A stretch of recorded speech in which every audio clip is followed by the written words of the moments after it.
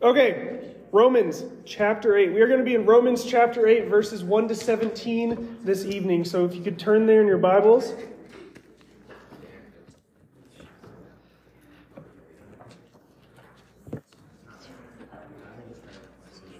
Romans 8, verse 1. And we'll read till verse 4. So if you could stand once you're there, stand for the reading of God's Word.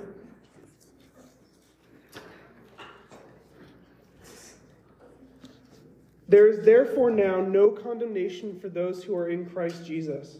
For the law of the Spirit of life has set you free in Christ Jesus from the law of sin and death. For God has done what the law, weakened by the flesh, could not do. By sending his own Son in the likeness of sinful flesh, and for sin he condemned sin in the flesh, in order that the righteous requirement of the law might be fulfilled in us, who walk not according to the flesh, but according to the Spirit. Let's pray. God, thank you for your word and how it guides us and shapes us. I pray that you would be with us tonight, speak through me. I pray that the words of my mouth and the meditations of my heart would be pleasing in your sight, and that you would open up our hearts and our minds to who you are and how you are calling us to live. In Jesus' name, amen. You can be seated. So this week in Romans, there is a slight shift in the discussion. So far, what have we been talking a lot about?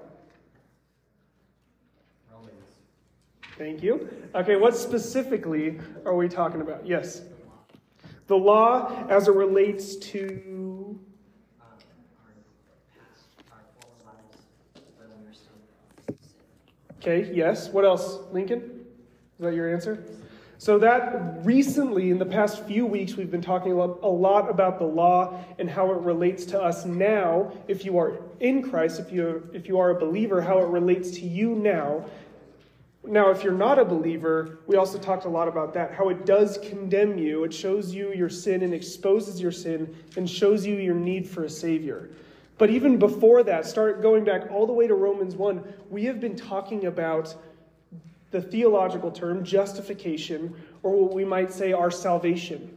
How we are seen as righteous in the sight of God. How we can really be saved and how that affects our life.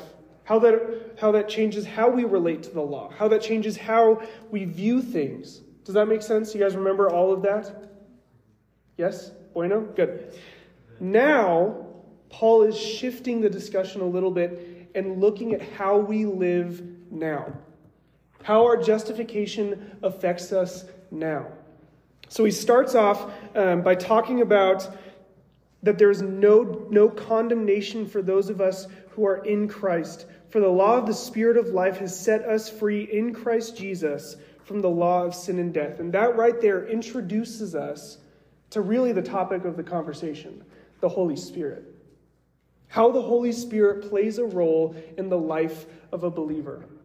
Now, this is a topic that doesn't get discussed much. The person of the Holy Spirit doesn't get discussed much, but it is of utmost importance to us. Because yes, Jesus is gone. He died and he ascended to the right hand of God. And because he ascended, we were sent the Holy Spirit to be with us.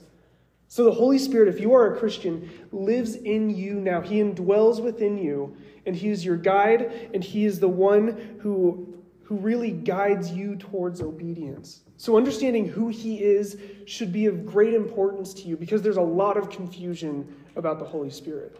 You don't have to be on social media very long to see people doing crazy things, claiming that they are being baptized by the Holy Spirit or they're being affected by the Holy Spirit.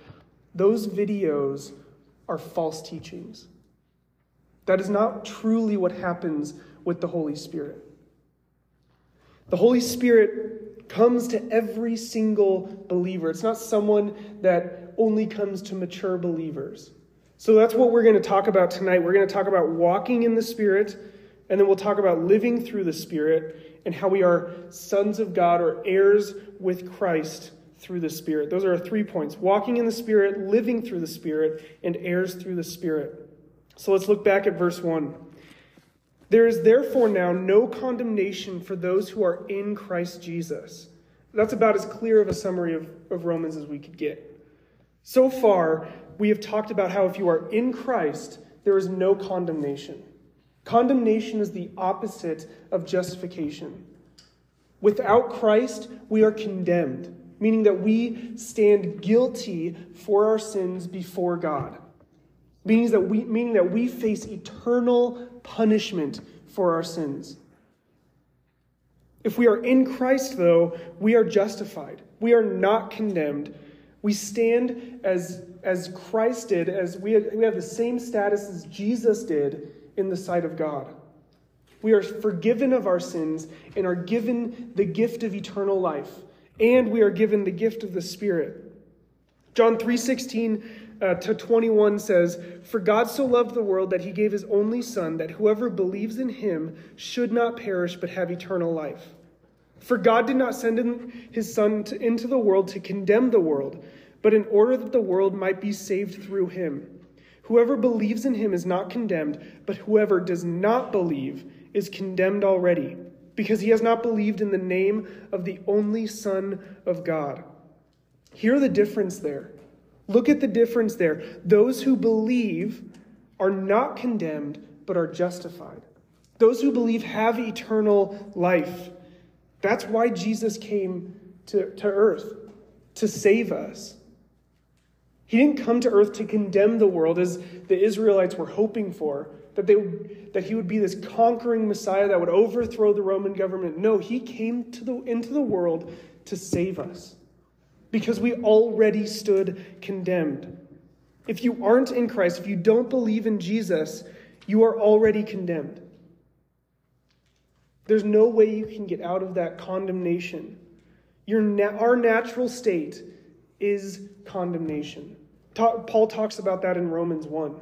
That whether you're a Jew or a Greek, whether you grew up with the law or if you grew up pagan, whether you grew up in church or you grew up outside of the church, you are condemned until you believe in Jesus Christ as your Lord and Savior.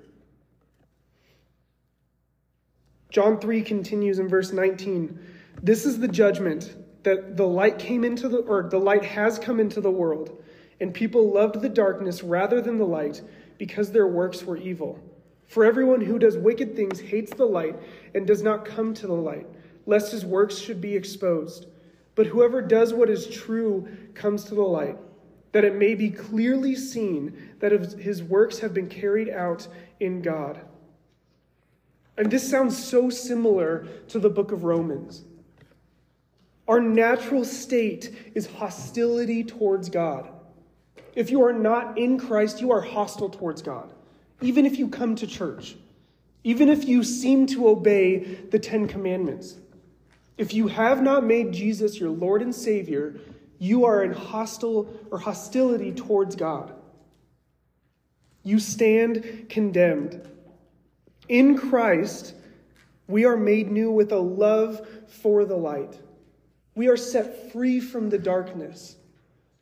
We are set free from slavery to sin. Romans 8:2, we're going to continue on, says, "For the law of the Spirit of life has set you free in Christ Jesus from the law of sin and death." This word law isn't talking about the 10 Commandments or the Old Testament law. It's referring to this idea of a principle. That the principle of the Spirit of life has set you free in Christ Jesus from the principle of the spirit of death. The Holy Spirit has set us free because we believed in Christ, because we have been baptized by the Spirit. This principle of sin and death, this law of sin and death, is condemnation, death, love for darkness, hostility towards God, suppressing the truth and unrighteousness. Hearing the truth and choosing to ignore it. The principle of the Spirit of life, however, is associated obviously with the Spirit who gives life. Galatians 6:8 says, "For the one who sows to his own flesh will from the flesh reap corruption. But the one who sows to the Spirit will from the Spirit reap eternal life." In the flesh, we only face corruption. We only experience corruption and death. In the Spirit, we will reap eternal life. Through the Spirit, we are given life. Life to our dry bones. Through the Spirit, we enter into the light. So then we are free from death and darkness and are given light and life. And this comes for all believers.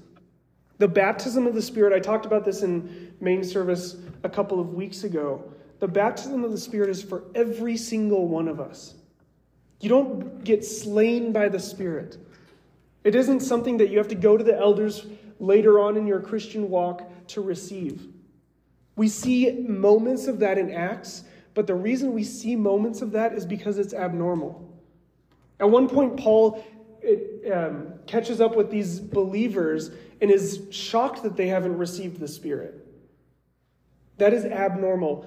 What is normal is receiving the Spirit upon salvation. Is experiencing new life upon salvation. It is a common experience for all of us. We are all given life by the Spirit, not just mature believers. So the law of the Spirit of life has set us free from death and darkness. That is the norm. That is the principle. Verse 3. For God has done what the law, weakened by the flesh, could not do. By sending his Son in the likeness of sinful flesh, and for sin, he condemned sin in the flesh. That verse isn't saying that Jesus was sinful. It's saying he came in our likeness. He came as a human. He experienced the human life. He walked this earth for 33 years. He knew what it was to feel hunger, to be tired, to feel pain. He knew what it was to lose a friend, to lose family, to fight with your siblings. Though he was right. Jesus knows what it means to be human. He came in the likeness of sinful flesh and for sin. And in doing so, he condemned sin in the flesh. Through his ministry on earth, Jesus has condemned sin and death, and he is victorious. It is a victory that we could never win, that we could never gain, but he has done it on our behalf. God has done what the law could not do. Through Christ, we are saved. The law could never do that. It only exposed our sin. Verse 4, Paul has talked about justification, and now we start to talk about sanctification. He's talked about what it means to be saved, and now he's going to talk about how we live that out, becoming who we are. Verse 4, God has done what the law couldn't do. Verse 4, in order that the righteous requirement of the law might be fulfilled in us, who walk not according to the flesh, but according to the Spirit. If you are in Christ, you have put to death the flesh. We have crucified the flesh with its passions and its desires. We are freed from the law of sin and death. And Paul uses this, or illustrates this, by using an image of walking. That no longer do we walk this way. No longer do we live in the flesh. No longer do we do what we used to do by satisfying our own desires, even if on the surface they looked morally right. No, now we walk in the Spirit. Now we walk with Christ. The danger here is that you can be in full agreement with what I'm saying. You can be in full agreement with passages like Colossians 3, which we'll touch on later, putting to death these things and picking up these things. But if you have not truly put your faith in Jesus Christ, then you are not walking with the Spirit. You might have the appearance of holiness, but you aren't actually justified. This is the battle of the flesh and the Spirit. It's not always obvious in our actions, but God knows our hearts. He sees the battle between darkness and light and sees where we are walking. And he commands us to walk in the Spirit. This isn't a suggestion. This is a command. If you are a Christian, you are to walk in obedience. Belief in Jesus is not a get-out-of-hell-free card. It is a whole life change. I mean, this command is as clear as it gets. He isn't mincing words here. But what do all these words mean together? If you've grown up in the church, you have heard this over and over and over again, and we can understand what each of these words mean. Walk. Yes, I understand what he means by walking. It's how I live my life. By, easy. The Spirit, okay, the Holy Spirit. But then we put all that together, walk by the Spirit, and we have no idea what that means. First of all, because we just simply don't talk about it enough. But also because there's so much false teaching about this that you see people running around rooms, they're speaking gibberish, claiming to be speaking in the Spirit, and yet that is not what Scripture says is walking by the Spirit.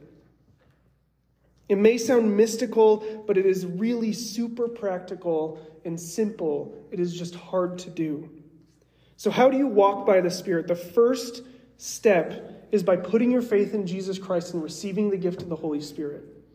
If you have not put your faith in Christ, you cannot walk by the Holy Spirit because you do not have the Holy Spirit. Salvation is a total life change that requires the Holy Spirit. Paul expands on this a little bit in verse 5. He says, "For those who live according to the flesh set their minds on the things of the flesh, but those who live according to the Spirit set their minds on the things of the Spirit. For to set the mind on the flesh is death, but to set the mind on the Spirit is life and peace.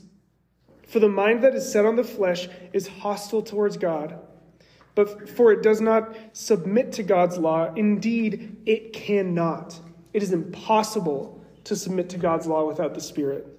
Verse 8, "Those who are in the flesh cannot please God." What we set our minds on completely shapes the way we live our lives. What you set your mind on is the direction that you will go. It's like plugging an address into Google Maps.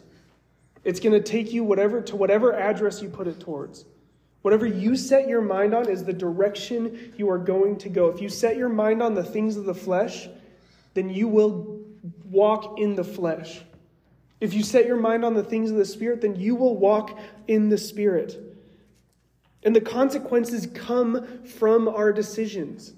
If you walk in the flesh, you are walking towards death. You are walking towards an open grave.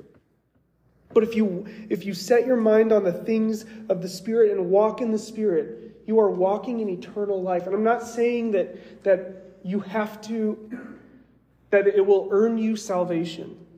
No, it is evidence of your salvation. If you are in Christ, you will do this.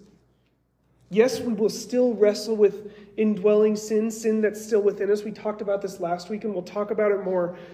But overall, your direction will be towards life. You will be grieved by your sin.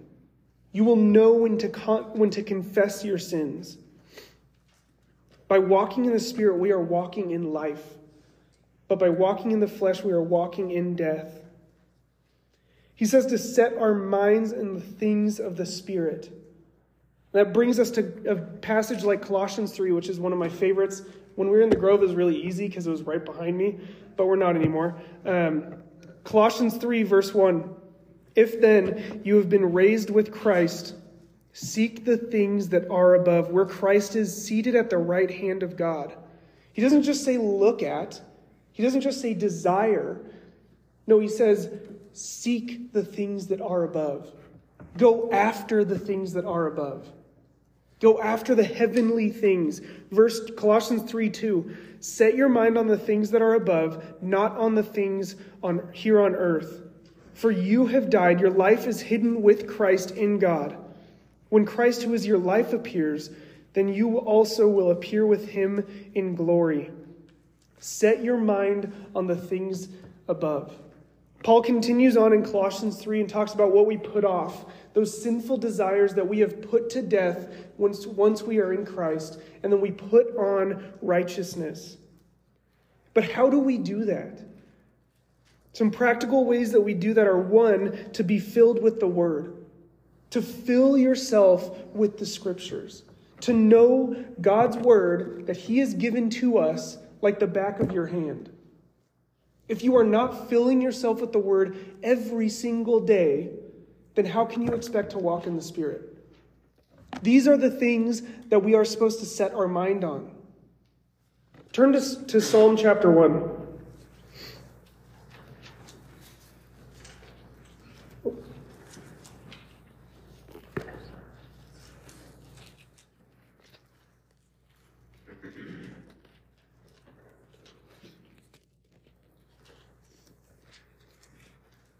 Here is the picture of someone who has set their mind on the things above. Psalm chapter 1, verse 1. Blessed is the man who walks not in the counsel of the wicked, nor stands in the way of sinners, nor sits in the seat of scoffers. But his delight is in the law of the Lord, and on his law he meditates day and night. That word blessed means flourishing. That this man is thriving regardless of his circumstances because he delights in the law of the Lord. He meditates on it day and night. And look at the contrast. He does that, but what he doesn't do is set his mind on the things of this earth. He doesn't walk in the counsel of the wicked. He doesn't stand in the way of sinners, and he doesn't sit in the seat of scoffers. No, instead, he is like a tree, verse 3. He is like a tree planted by streams of water. Not just that popped up by streams of water. No, this tree was intentionally planted by streams of water.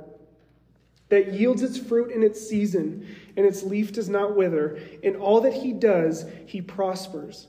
The wicked are not so, but are like the chaff that the wind drives away. That is what it looks like. That is why we plant ourselves in God's word. That is why we delight in God's word, because it leads to us prospering. That may not mean riches. That probably won't mean riches or success that we might picture it. But what it does mean is living a life that is pleasing to God. We can see people living this out throughout the Old Testament. A great picture of this is Jeremiah, the prophet Jeremiah. He could be described this way, and yet he was persecuted by his own people, by the self-proclaimed people of God, because of what he was saying. So it may not mean you prosper in the way that you think the world prospers, but it does mean that you will live a life that is pleasing to God. We set our minds on the things above by being filled with the word, but also by taking our thoughts captive. And that may sound simple, but how much did you acknowledge God today?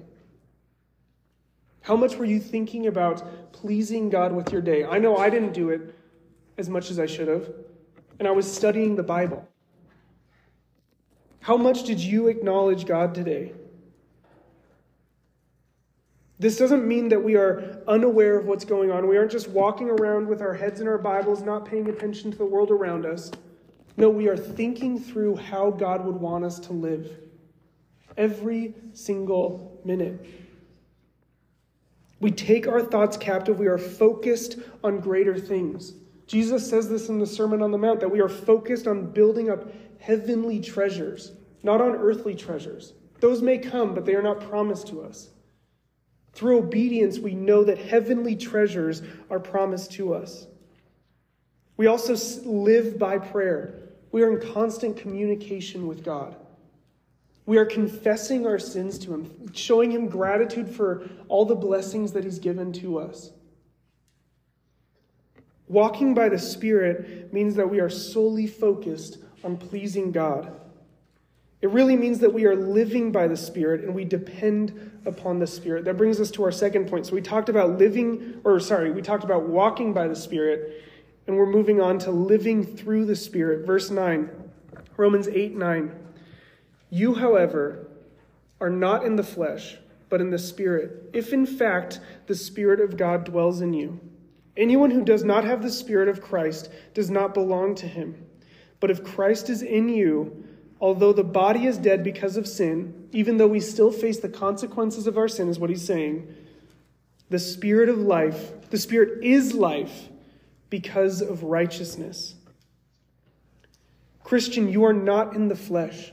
If you are a believer, you are no longer in the flesh, so stop walking by the flesh. Stop returning to the slavery from which you were saved. You are in the Spirit, and every Christian has the Spirit. I want to make that point clear again. Every single Christian has the Holy Spirit. This happens at the moment of salvation. In Acts 2, at the end of Peter's sermon, the people who heard it responded and said, "What should we do?" And Peter says in Acts 2, verse 38, "Repent and be baptized, every one of you, in the name of Jesus Christ for the forgiveness of your sins, and you will receive the gift of the Holy Spirit." That is a promise to us, that we will be saved and we will receive the gift of the Holy Spirit. They go hand in hand. Paul is clearly showing us that we are made new. That if Christ is in us, we have been made new. That we are living that out. We are working out how God already sees us. It's this promise that goes all the way back to Genesis 3, but more explicitly to Ezekiel 36, 25 to 27. In Ezekiel 36, 25 to 27, it says this, this is God speaking, "I will sprinkle clean water on you, and you shall be clean from all your uncleannesses, and from all your idols I will cleanse you. And I will give you a new heart, and a new spirit I will put within you. And I will remove the heart of stone from your flesh, and give you a heart of flesh. And I will put my spirit within you, and cause you to walk in my statutes, and be careful to obey my rules." That God will put his spirit within us and cause us to obey. If you have been frustrated by your lack of obedience, by your disobedience, depend upon the Holy Spirit.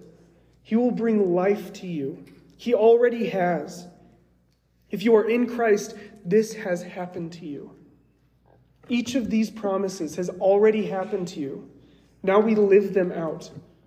If you are not in Christ, if you have not made him your Lord and Savior, this new life has not happened for you. You still stand condemned.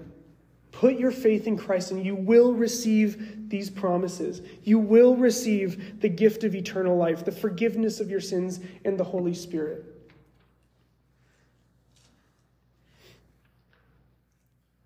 New life comes to us through the Holy Spirit. But maybe you want more evidence of this. Maybe you want actual, tangible evidence more than just these promises from God. Look down at verse 11, Romans 8, verse 11. "If the spirit of him who raised Jesus from the dead dwells in you, he who raised Christ Jesus from the dead will also give life to your mortal bodies through his spirit who dwells in you. So then, brothers, we are debtors, not to the flesh, to live according to the flesh. For if you live according to the flesh, you will die. But if by the Spirit you put to death the deeds of the body, you will live." Paul is saying that the resurrection of Jesus Christ is the evidence that we have of the power of the Holy Spirit, of the life-giving power of the Holy Spirit. God's word should just simply be enough. The promises of God should be enough, but he has given us evidence in the most powerful way by resurrecting his Son from the dead after 3 days in the tomb. It is this same power that makes us new. The power of him who raised Christ Jesus from the dead. The power of God who makes us new. Unbeliever, this is your evidence. This should be evidence enough for you to put your faith in Jesus, to trust in him for your salvation, to receive the gift of eternal life and the gift of the Holy Spirit, to be made new. Believer, this is a reminder of the certainty of your salvation. Maybe you're doubting your salvation because of sin that is still prevalent in your life. Every single believer in this room is still dealing with sin. That's part of our sanctification, our becoming more like Jesus process. So don't let your sin cause you to doubt your salvation. Instead, confess your sin and know that you've been forgiven.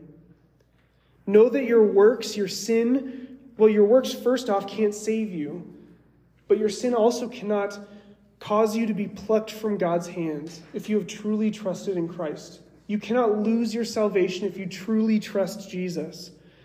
The Holy Spirit has sealed us for salvation, so be confident in that. Be assured of your salvation.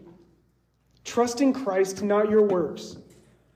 When I have doubted my own salvation, it's because I'm looking to my works, not to the works of Christ. What Jesus did is enough for us to be saved. So trust in that. But we aren't just guided and sealed by the Holy Spirit. He also serves as evidence of our adoption into the family of God. We are not just slaves to God. We are also the children of God if you are in Christ. Look at verse 14. And this is our third point. We are heirs through the Spirit. Verse 14. For all who are led by the Spirit of God are sons of God. The fact that we are led by the Spirit shows us that we are sons of God. That doesn't mean that it earns us that title. It means that it is evidence of our faith. Similar to how James says that faith without works is dead. If we are led by the Spirit, if our desires, thoughts, and actions are in line with obedience, we are clearly children of God. So what does it mean to be a child of God? Verse 15, for you did not receive the spirit of slavery to fall back into fear, but you have received the spirit of adoption as sons, by whom we cry, Abba, Father. The Spirit himself bears witness with our spirit that we are children of God, and if children, then heirs, heirs of God, and fellow heirs with Christ, provided we suffer with him, in order that we may be also glorified with him. Let's unpack what this passage is saying. First, it says that we are to not fall back into fear. Then we are no longer fearful because we are not condemned. He's just reiterating yet again what he says in Romans 8:1, that there is no condemnation for those who are in Christ. So if there's no condemnation, if there's no death, if there's only life, then what do we have to fear? Who can stand against us? Because we stand with God. We do not fear death, so what is there left to fear? He's calling us to have an eternity mindset, that we are looking at life through the lens of eternity, not just in the 85-ish years that we might have on earth. No, we are looking at life through an eternal mindset. So first, we do not fall back into fear. Second, we see he talks about a spirit of adoption. Rather than being given into slavery and a spirit of slavery, we are given into a spirit of adoption. We aren't just slaves to God. We talked about how we have transitioned masters last week. We are no longer masters to slavery or masters to sin. No, God is our master. We obey him. This speaks of our assurance of our salvation. We are standing with Christ as brothers and sisters of Christ. We are co-heirs with him. We will always be children of God, and there is nothing that can take away our sonship. Nothing that can take away the fact that we are children of God. When we become a child of the Father, a child of God, it starts by putting our faith in Christ. Now, there's a common belief that every single person on earth, every human that's ever existed, is a child of God, but that is not based on the Bible. Scripture is clear that if you are not in Christ, you are not a child of God. John 8:44-47 says, this is Jesus speaking to the religious leaders. He says, you are of your father the devil, and your will is to do your father's desires. He was a murderer from the beginning and does not stand in the truth because there is no truth in him. When he lies, he speaks out of his own character, for he is a liar and the father of lies. But because I tell you the truth, you do not believe me. Which one of you convicts me of sin? If I tell the truth, why do you not believe me? Whoever is of God hears the words of God. The reason why you do not hear them is that you are not of God. Jesus tells this to the Pharisees, but it also applies to every single unbeliever. If your father is not God, then by implication, your father is the devil. You are a son of disobedience. 1 John 3:8-10 says this as well. It says, whoever makes a practice of sinning is of the devil. Basically, whoever's still a slave to sin in the flesh is of the devil. For the devil has been sinning from the beginning. The reason the Son of God appeared was to destroy the works of the devil. If you make a practice of sinning, you stand with the devil, whose works Christ came to destroy. Verse 9, 1 John 3:9. No one born of God makes a practice of sinning, for God's seed abides in him, and he cannot keep on sinning, because he has been born of God. By this it is evident who are children of God and who are the children of the devil. Whoever does not practice righteousness is not of God, nor is the one who does not love his brother. If you are not a child of God, you are a child of the devil. The only way to be freed from that is through salvation in Christ Jesus. The reason the Son of God appeared was to destroy the works of the devil. Where do you stand before God? Are you a child of God, or are you a child of the devil? Are you in the Spirit? Do you have eternal life, or are you still in the flesh facing death? That is the most important question you can answer. Where do you stand before God? The call of Romans 8, 1-17 is to live as a child of God. To live out your salvation, to become who you already are in the eyes of God, to obey him, to be assured of where you stand before God, and to live a life that is pleasing to him. So set your mind on the things of the Spirit. Set your mind on the things of God, and you will walk with the Spirit. Continue to live out your salvation with fear and trembling. That is the call of Scripture as a whole, but especially this passage. Let's pray. God, thank you for your word that calls us to obedience, that reminds us of our assurance and where we stand before you. I pray that the discussion tonight would cause us to wrestle with where we stand before you if we lack assurance. I pray that it would either fortify or expose our false beliefs or our true standing before you. Thank you for these students and the chance we get to study your word, and thank you for these leaders who guide and disciple them. In Jesus' name, amen.